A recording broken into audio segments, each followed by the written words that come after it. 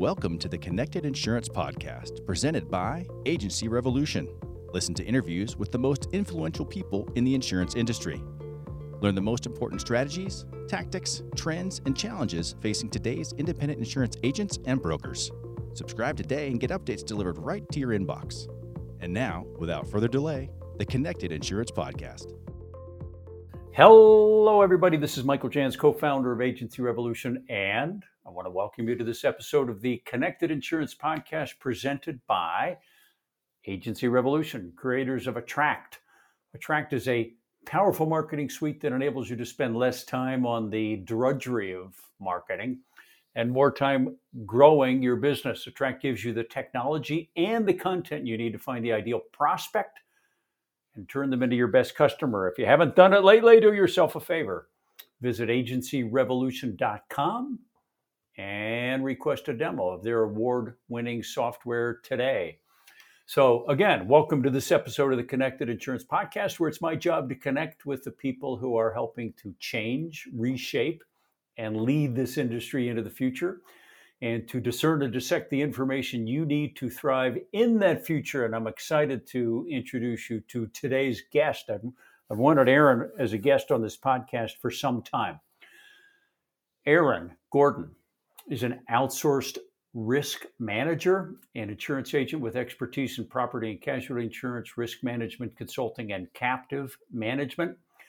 Aaron represents the second generation, which is really precisely the reason that I wanted him as a guest on this podcast, because he has something to say to the members of the first generation, but also to members of the second generation. This is an industry that, as you're probably aware, has an aging population and a lot of agency principals who are prepared to think about moving on, perpetuation, transition, retirement, and on one hand, and also on the other hand, recruiting, hiring, maintaining, managing, guiding, coaching people that are in that second generation so that they have the talent to run their agency. So that's why, in particular, I asked Aaron to be a guest, and he is a recognized spokesperson for his generation in this industry.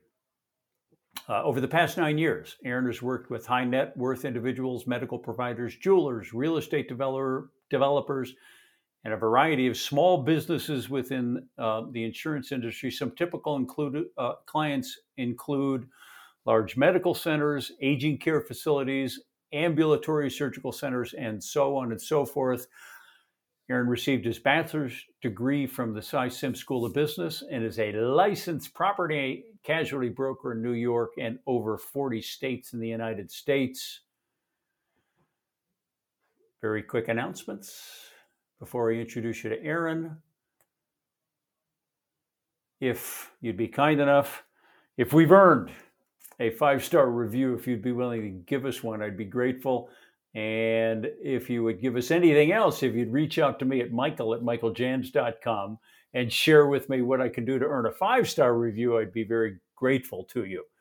And now, without further ado, it is a great privilege to invite you to listen to this conversation with my guest, Aaron Gordon.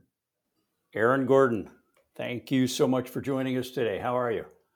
I'm doing great. Thanks for having me. This is definitely a bucket list. Definitely. Oh, bucket list for me too, Aaron. And so anyway, I'm serious about this conversation and excited about this conversation. In part because, well, clearly what I think you bring to this conversation, you are bullish about the industry, and you're not 60 years old. I am as bullish as you can be about the industry. And I am 34 and a half. So yes. 34 and a half. I love it. Yeah. And so in part, what I want to explore with you is the generational change that's happening in the industry. And because I have listeners and clients in, shall we say, very broadly speaking, both generations, of which there are more than two, I'm curious about your take from both perspectives, the impact of this generational change, obviously on the millennials and Gen Xers, but also on your parents' generation, your father's generation, the boomers. Yes. So for starters, background, who the heck are you? Aaron Gordon. I am Generation 2 at Gordon Companies. Our firm was started in 1968 by my father. My mother also works here. I'm the only child that came into this industry, born and raised in New York. Don't know anything other than insurance. I've been doing this since I was in high school in the summers, and then when I was in college part-time. So I am bullish about the industry, not just because I don't have a plan B, but because I don't want to have a plan B. And I'm the father to 4 beautiful children, and try to be a good husband to my amazing wife. Very That's good. who I am. Well, as you are perhaps aware, I think people have been saying things about this industry longer than you've been alive. That the independent agent is threatened, or a dinosaur, or falling behind, or is about to be disrupted by the internet, and so on and so forth. And then there are also those who are boosters for the independent agency system who constantly argue that we've always figured it out, we'll never be in trouble, we're the best ever. So let's start with that. You're bullish on an industry that has survived, but admittedly, it has had to adapt. I'm bullish on the independent insurance agency channel as it can evolve. So when I started, in the interest of full disclosure, I didn't believe in it. We had many conversations. Although I liked what we were doing, I felt that my parents were pretty much crazy for saying that, A, from a product perspective, that people would value our products and the services that we offer, and B, that the internet was not going to replace relationships. And what I learned, and what I've learned over the last 10 and a half years specifically, is that technology is not going away. And I think that the agents anyone in any industry, but specifically insurance agents, if you ignore technology, I agree with those who say that it will die. And I think that the people who didn't evolve over the last 50 years disappeared the way that people predicted. But on the flip side, I have witnessed and been a part of conversations with carriers and agencies who didn't think that the quote unquote old school way of having relationships would carry the day. And on more than a few occasions, they've come back and said that hypothesis was wrong. And we need to work with agents. We might choose which agents we work on who will engage with us from a technological perspective or a forward-thinking perspective, but eliminating the advisor and the agent, especially in what I'll call the more mature insurance purchaser, is not something I think that's going to go away. Okay. So I think that, on both, there's a place for the internet, but advisory and trusted advice is in more demand than ever. That's you kind of took the words right out of my mouth. So that there's a hypothesis. So I'm going to spit this back at you and tell me if this is where your feelings are, where your head is. That old school or new school relationship still matters. For relationship sure. is core, right? Okay, that's number one. Number two, that while there was a fair amount of panic, let's say over 10 years ago, but maybe you were still coming out of school, there was a fair amount of panic that the internet would disintermediate the industry and eliminate the agent, and that hasn't happened. The industry's still writing as much business, and that's the second point. And the third one is that I think you were leaning this direction. The technology is, in fact, a potential aid or a support, a complement to the relationship building that is the bread and butter of an agent. For sure. How did I do? I threw three points. Perfect. That was I might actually, when I listen to this, I'm gonna steal that last piece for sure. But the way I look at it, I'm a millennial. Mm-hmm. I use a ton of technology, Mm-hmm. but I also have decided to make a career out of being an independent insurance agent. So I can't say that technology is going to replace us, but what I can say, and what I spend a lot of my time doing, is thinking about how we can leverage technology to enhance the customer experience rather than replace it. So that when people have claims and we call them, no robot will ever be able to provide that comfort, regardless of the type of loss, Mm-hmm. or that nuclear service moment, than a personal phone call will. At the same time, if we didn't allow people to send us pictures or videos of their damage via technology, or if our carriers didn't allow them to receive their claim checks via ACH if they complete a form, or if we made our onboarding process impossible because we didn't have something as simple as e-signature or online payments, then we would never get in the door with people. And what I think we've come to realize is that if you have intentional, valuable client interactions, person to person, then the rest of them are not relevant. None of my clients, and correct me if I'm wrong, care if I take payments online. None of them are walking into my office anymore, dropping off checks, so I can't have that moment where I get to shake their hand and smile. So it's actually better for me and for them if they just click a button and pay. So that doesn't take away from the client experience. That enhances the client experience because I wasn't gaining anything. Same thing with e-signature. Nobody wants me to come to nobody's allowing me to come to their office to have them sign their documents, because I would do that every day of the week because that's an opportunity to meet with them and have that personal relationship. If I'm not doing that, then asking someone to print, sign, scan, and return is far more burdensome and relationship damaging than sending them an e-signature click. Print, sign, scan, and return. I will admit I go absolutely nuts when I get one of those. Right. And by the way, there was someone who a couple of months ago, we had a renewal, and he said he was visiting, and every year except for in 2021, he was able to come visit, and he loves saying hello, and he wants to bring the documents and hand me a check. And I said, please come, I will clear my schedule, because I love that, but nobody wants to do that anymore. So why would I make you print something out? Okay. So let me, allow me to ask and get very specific. So, yeah, you're of the opinion, wise, I think, that technology can and should be used to leverage a relationship and deepen relationship and facilitate a customer journey that's satisfying for them. What do you think are important technologies in your portfolio? What's helped you do that? Number one, I think in the initial prospecting conversation, going from a fact finder call to and do I have your permission? Do you want me to name specific technologies? Whatever. Yeah. So for instance, we work with a company called Canopy Connect.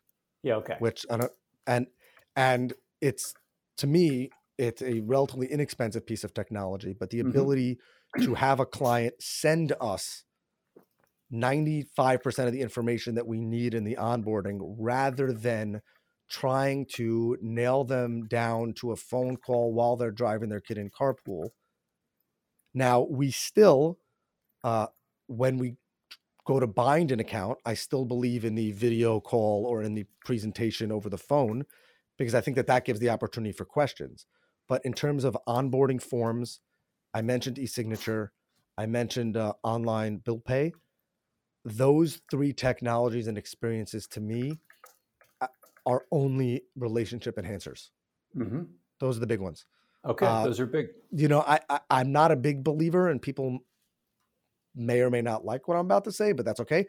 I'm not a big believer in client self-service, because I think that if the entire customer journey is on the computer and on the internet and via an app, then you are actually, I believe, stimulating people to just drive to the bottom line. Uh-huh. So on the commercial side, for instance, we don't do self-service certificate issuance. Got it. Okay, let's talk about that for a moment. And who knows, maybe you'll be the recipient of hate mail after we publish this. I'm from New York. I can handle it. You can handle it, yeah. You network. I know you network. I know you hang out with other insurance agents of your generation. And I'm sure that you network with some who are strong proponents of self-service. Now, taking out any self-interest that somebody may have. I'm curious about this one because I think that that part of the technology chain still hasn't really fully proven itself to me. I'm waiting for it to either get traction or not get traction. What's your sense? What are the proponents saying about it? So I think that we have to split that question into two. I think that there's a difference between what I'll call insurance service and document access. So when I say that we don't allow for self-service, I'm not talking about someone downloading their auto ID card or accessing a previously issued certificate of insurance.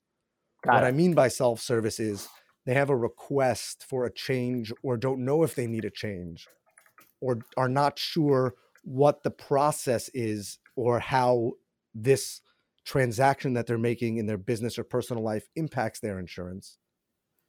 Doing that via a bot, I think, is detrimental to the agent. So we have clients for whom we issue 20 certificates of insurance a week. Now, knowing agency management systems, and I know that you're, if not the top guru in that, close to it, it's not difficult to issue a certificate of insurance. And it's funny because we had a client who we onboarded them before a renewal and they gave me their previous certificate list. And within a couple of minutes of our first renewal call, I got them their renewal certificates and they said, "How did you do that so quickly?" And my response was, I wish it was rocket science, but these people who had the exact same contract that just rolled over one day and we got and it was the same policy number, I literally just pushed one button.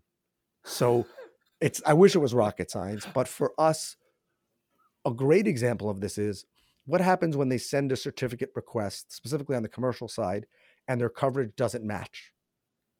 Or them signing this contract would be detrimental to their business because it has a waiver of subrogation or things like that they may or may not be aware of. Our ability to quickly read that, and we're insurance agents, we're not, neurosurgeons, but our ability to catch that and say, hey, I just want to make sure that you're aware of this nuance, which may or may not impact your deal or your contract that you're signing, or you don't have enough insurance, or those kinds of things.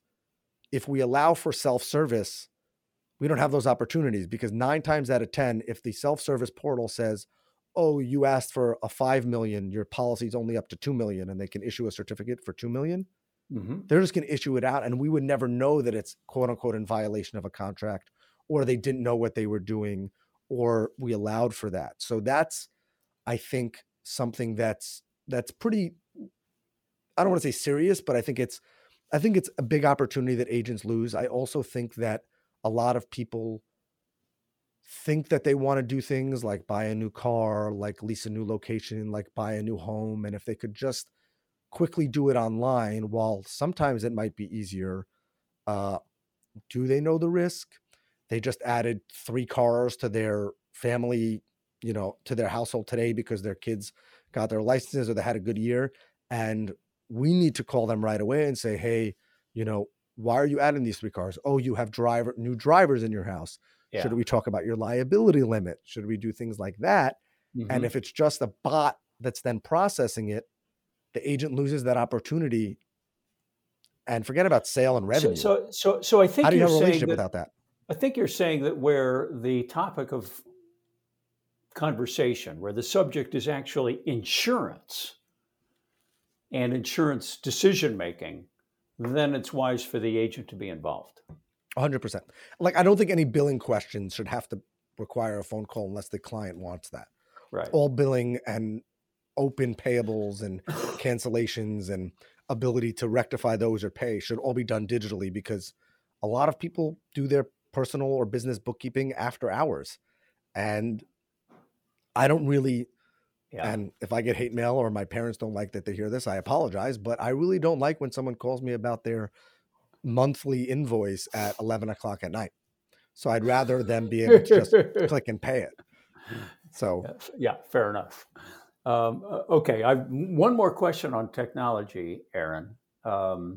Futurists tend to say that technology is upstream of politics, upstream of culture, upstream of industry. And that if we can look at emerging technologies, we can get some sense of where, in our case, industry, or specifically where insurance is going. Sometimes it's hard to predict, right? But we're in a phase right now where there is as you're aware, because you're involved in some of this, a tremendous amount of innovation in the insurance industry. Between 15 and $16 billion of venture capital last year committed to InsurTech. And I get inbound calls for the podcast from InsurTechs, if not weekly, close to it.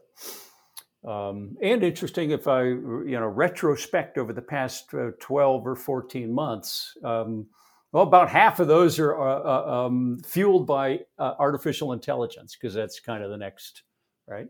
So when you look to, let's say, the next 2 or 3 years, and begin to think about what technologies you can leverage to grow and strengthen your agency, what do you see coming down the pike that you need to pay attention to? I also see a lot of those InsurTechs, and some of them, what I think you'll find interesting, I hope you agree, is some of them that you think are never going to make it, and the ones that some of them you think are great ideas that are going to make it, don't make it. But right. I think that for an agent, the most valuable technology, take the basics that we've discussed already, have to do with the evaluation and management of risk. So the ability for us to better qualify the prospects and the insureds, better risk manage them, because I believe that with increased technology, carriers are going to become more specific and expect more from the agent in terms of pre-qualifying risks. What I mean to say is, when you didn't have access to artificial intelligence that could tell you about roof type and the last time a roof was updated, or flood zones, or the nearest fire station within 2 seconds, then carriers were tolerant of the fact that agents were just doing their best with the information that they had. But I think that with the emergence of technology, and some of it, especially the AI stuff, is wild, what they can pull from construction type, SIC codes, the view of how this business in particular is performing based on a myriad of data points that I really, frankly, it's above my pay grade and I don't understand. But I do think that the carriers are going to say, we expect that you are doing, if we're going to pay you and you don't want us to go the technology route, and we believe that there's value in the agent, you're going to have to earn, quote unquote, your commission via getting us better submissions. And I do think that, and I've had conversations with agents who, unfortunately, by no fault of their own, have fallen victim to this. I think that the carrier marketing representatives are going to say to agents, you gave us bad submissions and your book was not profitable, not because there was a once in 100-year flood, not because of that, because your CSRs or your bot or whoever's putting this stuff into our system or generating your submissions is not right. And because you're, even if it's unintentionally, duping our systems to write risks that we're not interested in, your business is not profitable, and therefore your revenue is going to have to suffer with ours. Got it. So I have a couple of thoughts on that. Number one, historically, the independent agency channels have been the best channel at front-end risk management. If you compare us to the captive channel or you compare us to the direct channel, it may be arising from the relationship, the gut feel, the analysis that's done by a human, but historically, our loss ratio has been comparatively good. Now, I think what you're suggesting is that the carrier part of the industry is requiring that we up our game, and some will. A previous guest on this podcast from the advisory industry has indicated that carriers are very keen on analyzing their agency force for customer lifetime value and comparing that to the cost of customer acquisition. And that, first of all, their capacity to do analysis is unquestionably better than it was before. But their expectations, that once they do that analysis, that leads to a strategic decision that would be irresponsible for them not to make, right? For sure. Okay. But I think when you look at that customer lifetime value, and I love that term, I actually wrote it down. I very rarely take notes. I think that when you talk about the independent, people have been saying that the independent channel is going to die forever. And I was told that certainly a very small boutique family firm was not going to be around, and the carriers were going to shut us down. I think that, and this is back to the comment on relationships, the carriers, it doesn't cost them anything to appoint agents anymore. Underwriters are sitting remote anywhere. There's service centers everywhere, and everyone uses computers and gets them the submissions, and they put them into a system. So whether I'm 10 times my size and therefore they're getting 10 times the submissions from me, or they're getting the same amount of submissions from 10 agents, it's about the quality of those submissions. And I think that, to your point, the agents that work with the carriers and get them the business that provides the most customer lifetime value per client, for lack of a better term, will be the ones that the carriers want to work with, regardless of how many of those you give them. So if you speak to the average carrier, it used to be, how many submissions are you going to give me? I say to them, I'll give you 100 that you don't want to write, but you don't want that. It's just bad for your system. It's bad for all of our numbers. You'd rather me go 10 for 10 this year and give you your 10 of your dream clients and not bother you with the ones that you're not interested in. Is that the that's where messaging? agents have to increase their Are you value. getting receptive response from the carrier representatives? Mostly, yes. Yeah. Okay. All right. Because I think the carriers are seeing hit ratio and, as you said, customer lifetime value. And if I just, for instance, I'm not a big fan of comparative raters. I think that there's a place for them in really small business, but it just incentivizes the agents to go to the lowest common denominator, give the cheapest product. And what I found, and I've spoken to many carriers about this in their development of their portals, a lot of agents, just to write that piece of business, will jerry-rig the system. I'll give you an example. We work with a carrier, and based on a myriad of data points, certain accounts get referred and certain you can quote bind issue all online. And so one of the glitches that I caught in their system was you would put through an account that had to be referred. Let's say the building was built before 1950, and that's one of their referral points, right? So I get to the last screen and it says your account has to be referred. I hit Y and it would say the building was built before 1950. So the glitch was if I went back and put 1951, it would let me issue it. My suggestion to them, and I'm happy that they implemented it, was I can go back and change this to 1951, but the computer still makes me refer it so that the underwriter can see that I changed it and they can actually do the research. Right. Okay. So, sometimes the technology backfires on the carrier too. Yeah. All right. I want to segue this into a slightly different direction. Let's talk about the generations. And there are a few key points here. First, let's talk about hiring. As I know you're aware, the average age of agency principal is not your age. And I'm getting average age, the average age of the insurance industry employee is not your age. We're an aging industry, and we want to be able to attract talent, high quality talent. We're competing with, well, at this point, everybody. I don't know if any industry's not complaining about the lack of talent and the so-called Great Resignation. So, from a millennial perspective, from your perspective, what do you think we need to do as an industry to attract the best, and then to retain them? So, I think that this one goes back to what we've been doing, what the message used to be, and I think we have to go back to it. What the message was 50, 60 years ago, and that was that the insurance industry, specifically the agency side, is, I would venture to say, the best quality of life and lifestyle to income that there is out there. So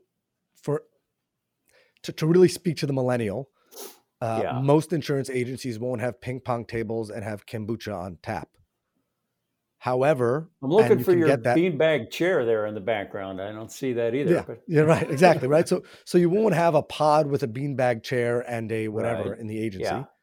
But what you will have is a stable industry where you can earn a very nice living, especially if you're on the production side. And if you do it well and you're willing to work hard, you can, most of the time, unless you're a terrible person or just can't get the saleability, you'll succeed. You might not have a private jet. It's rare, but you'll have a better life and lifestyle than your friend. And I have many of them. I live in New York City and went to a private school in Manhattan. So I have plenty of friends that either A, went to law school and then grinded it out for 20 hours a day in law firms when they started. And maybe discovered they didn't love it as much as as much as their mom and dad wanted them to. Okay. And so they may drive a nicer car than I'm driving, but I can still drive a car and have a very nice life for my children and my wife and my family. And I think that the lifestyle, I think that people, there are people who go out there saying, well, why'd you become an insurance agent? And they say, because I looked around and I saw that every insurance agent that my parents knew was able to play golf whenever they wanted. And, is it still golf? It's still golf, right? But what's the millennial version of that? The millennial version of that is everyone likes to talk about work-life balance. Yeah. Is there any industry when you can make as much consistent money and have the lifestyle that every millennial claims they want than the insurance agency channel? I don't think so. I really don't. All right. I'm going to narrow it down. So now I'm going to go to the next logical question. Not all agencies are the same. One might be functioning like it did in 1995, which was actually a pretty cutting edge agency in 1995. Good business systems, got an agency management system, but has a little sense of being stuck, right? A well-run professional agency that's where the agency principal is perhaps worried he's falling behind and maybe thinking seriously about those inbound calls from a private equity firm. And another agency owned by let's say a boomer also, has cool tools, right? Cutting edge technology. What's the difference? What is it that that would make what would make an agency attractive, not only in the recruitment process, but attractive to a millennial in the ongoing day-to-day operations?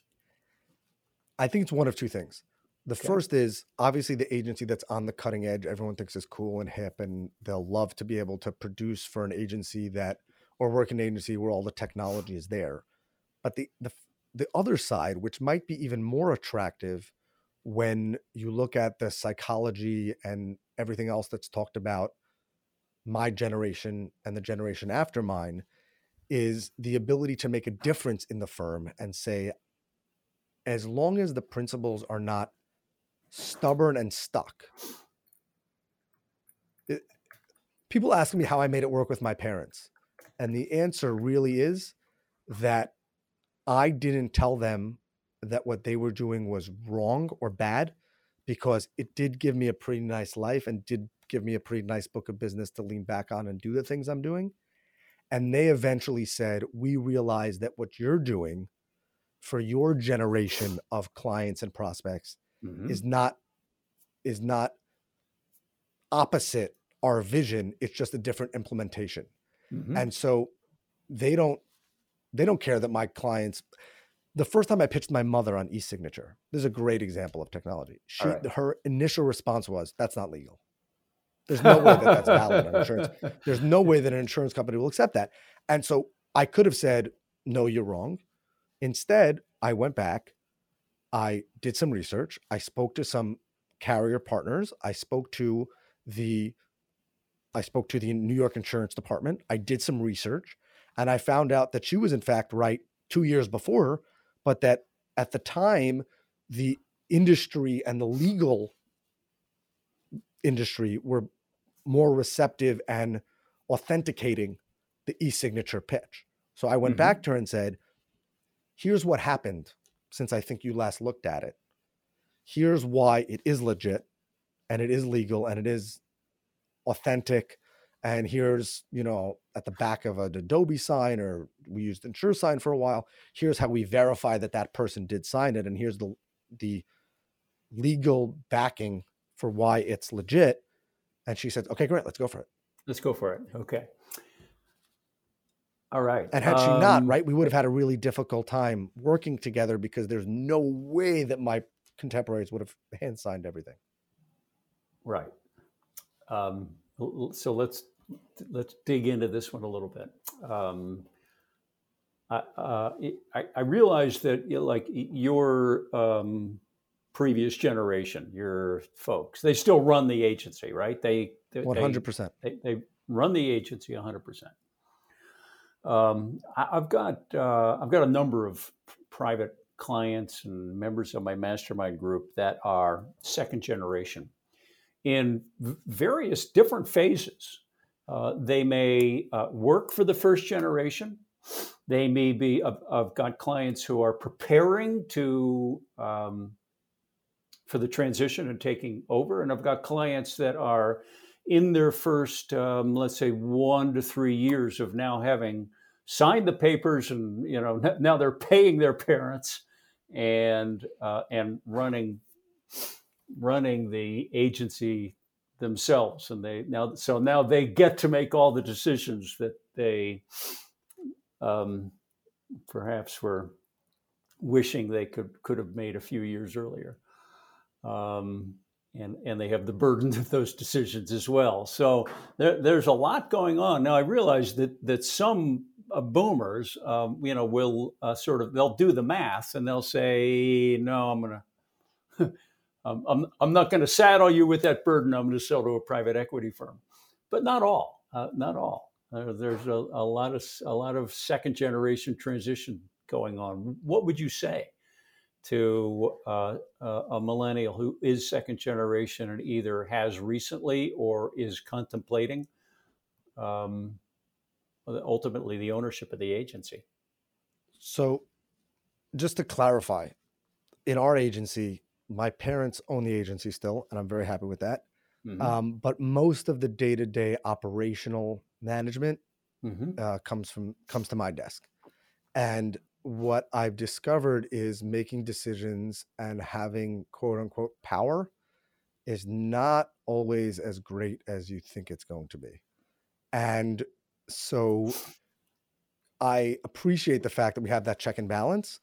But what I would say is, if you worked, I think that the transitions that are successful are the ones that really worked in the agency before. That doesn't mean you have to start that your first job has to be in the agency like mine, or even your first job has to be in the insurance industry. Right. But I think that there has to be a certain amount of time where the next generation sees how the agency ran and whether they decide to do it that way or not. My mother still hand writes all the checks out of our operating account, not our premium trust account. Those are computerized and I handle that. And people tell me it's crazy. And I say, you know what? A, she's really good. Our books are very clean. B, her checks of her hand, and people say handwriting, her handwritten checks have been deposited for the last 50 years. None of our producers complain. None of our vendors complain when the checks clear, when they get deposited. Mm-hmm. So I may do it differently because the thought of handwriting checks makes me nauseous, but I see how the books are run from the hand. And then I went to her and said, here, by the way, in case you're wondering, that sheet that you have, you can make it an Excel spreadsheet. So it's constantly tallying itself. So you don't have to go hand tally it at the end of the month. And she said, gee, that's pretty good. I never thought of that. But if I didn't know how our books were run by hand, then God forbid something happens to my mother, I'm in big trouble for that first 6 to 12 months, I think. Let me toss this one at you. This is a fairly common problem. And I don't know if you're having to deal with this but either way, I'd like a millennial opinion on this. A common experience for second generation owners is that they very quickly find themselves in a radically different relationship with the rest of the team, who might be 20 or more years older, who may have worked in insurance for 20 or so years longer than the second generation, and of course had relationships with the first generation. And so they find themselves in a leadership position of people who have more experience, more business experience, more life experience, and are 20 years older. How should a millennial deal with that?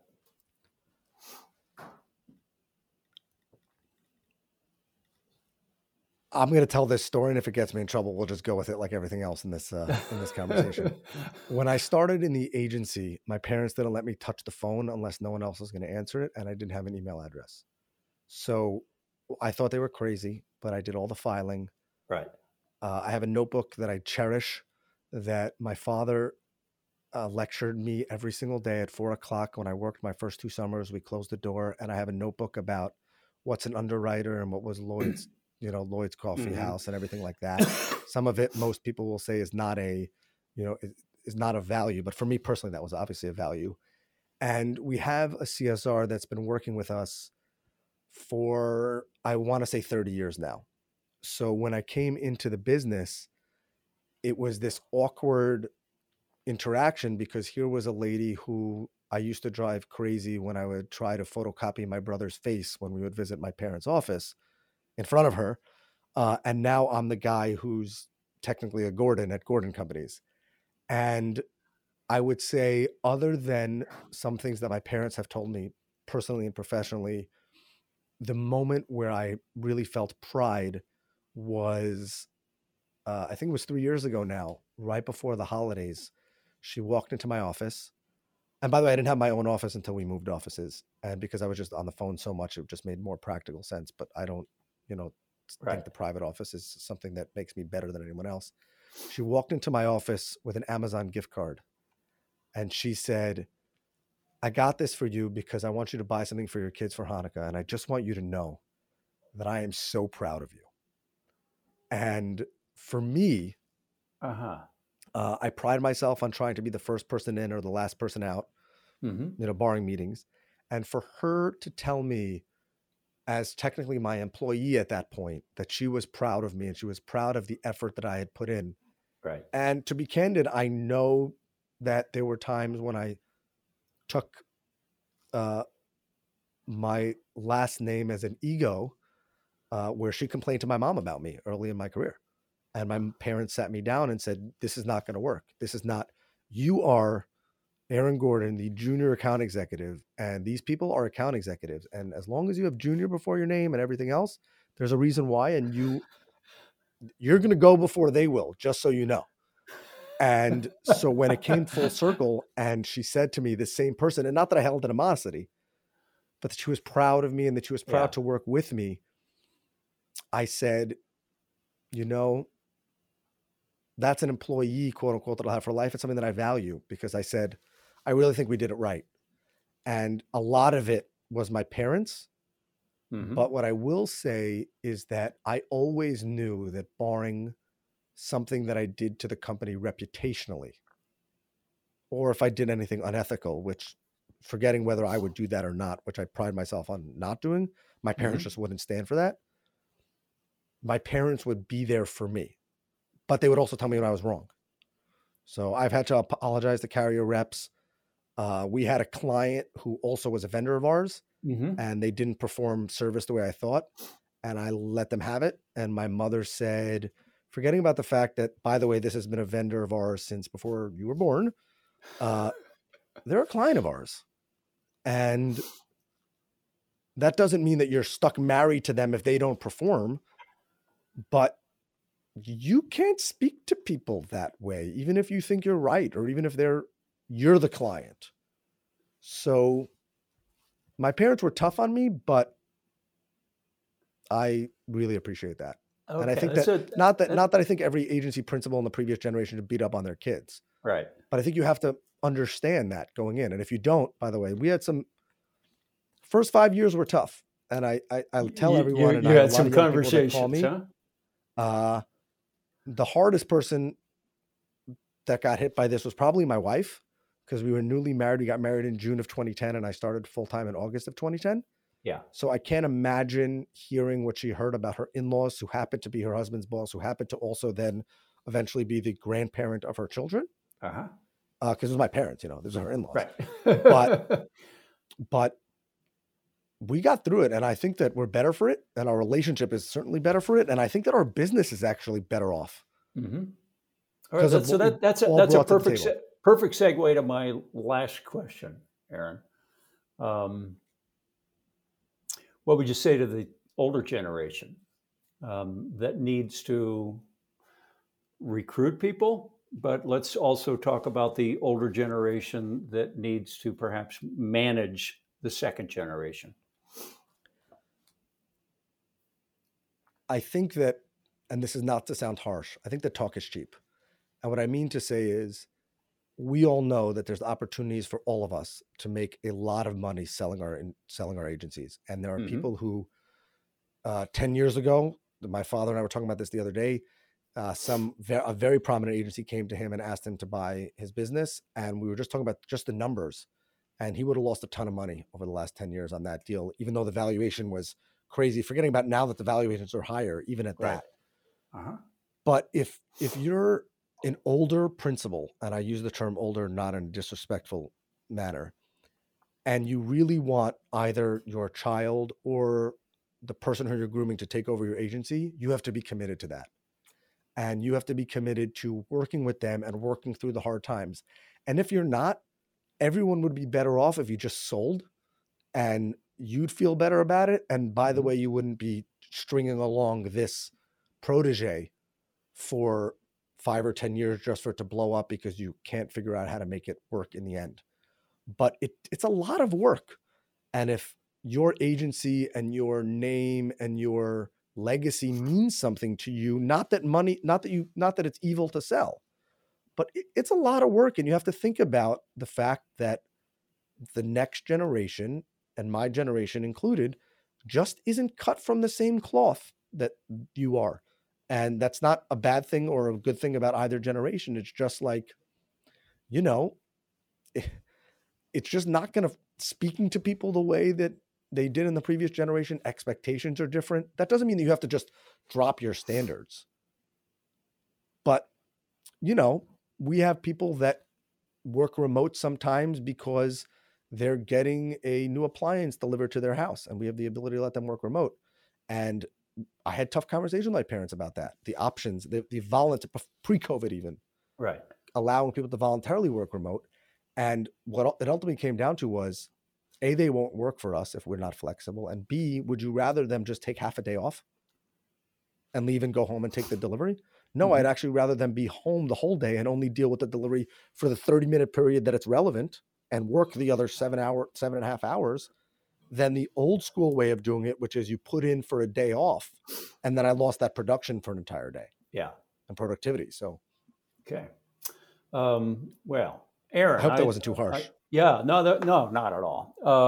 I appreciate you taking time out to talk to us about your perspective. It's an important one that I think is it's a murmuring conversation throughout the entire industry. And I realize you're not a vendor. I'm not sure if you want inbound requests or inquiries, or if people have Anytime. questions. Okay, so if somebody does want to reach out to you, if you've got a question, how should they do that? Easiest way to reach me is gordoncompanies.com/Aaron, which is my little part of our website. Or I'll speak to the millennials, social media, NY Risk Advisor. That's my handle, and that's my little alter ego. Or Aaron at gordoncompanies.com. Just 2 A's at the beginning and IES at the end. Very good. All right, Gordon, thank you very much for spending time with us today. Thanks for having me. Thank you for listening to the Connected Insurance Podcast. If you found this episode informative, please share it with your peers and colleagues. Explore the Connected Insurance family of resources for insurance agents and brokers by visiting agencyrevolution.com and clicking media. Subscribe and get updates delivered right to your inbox.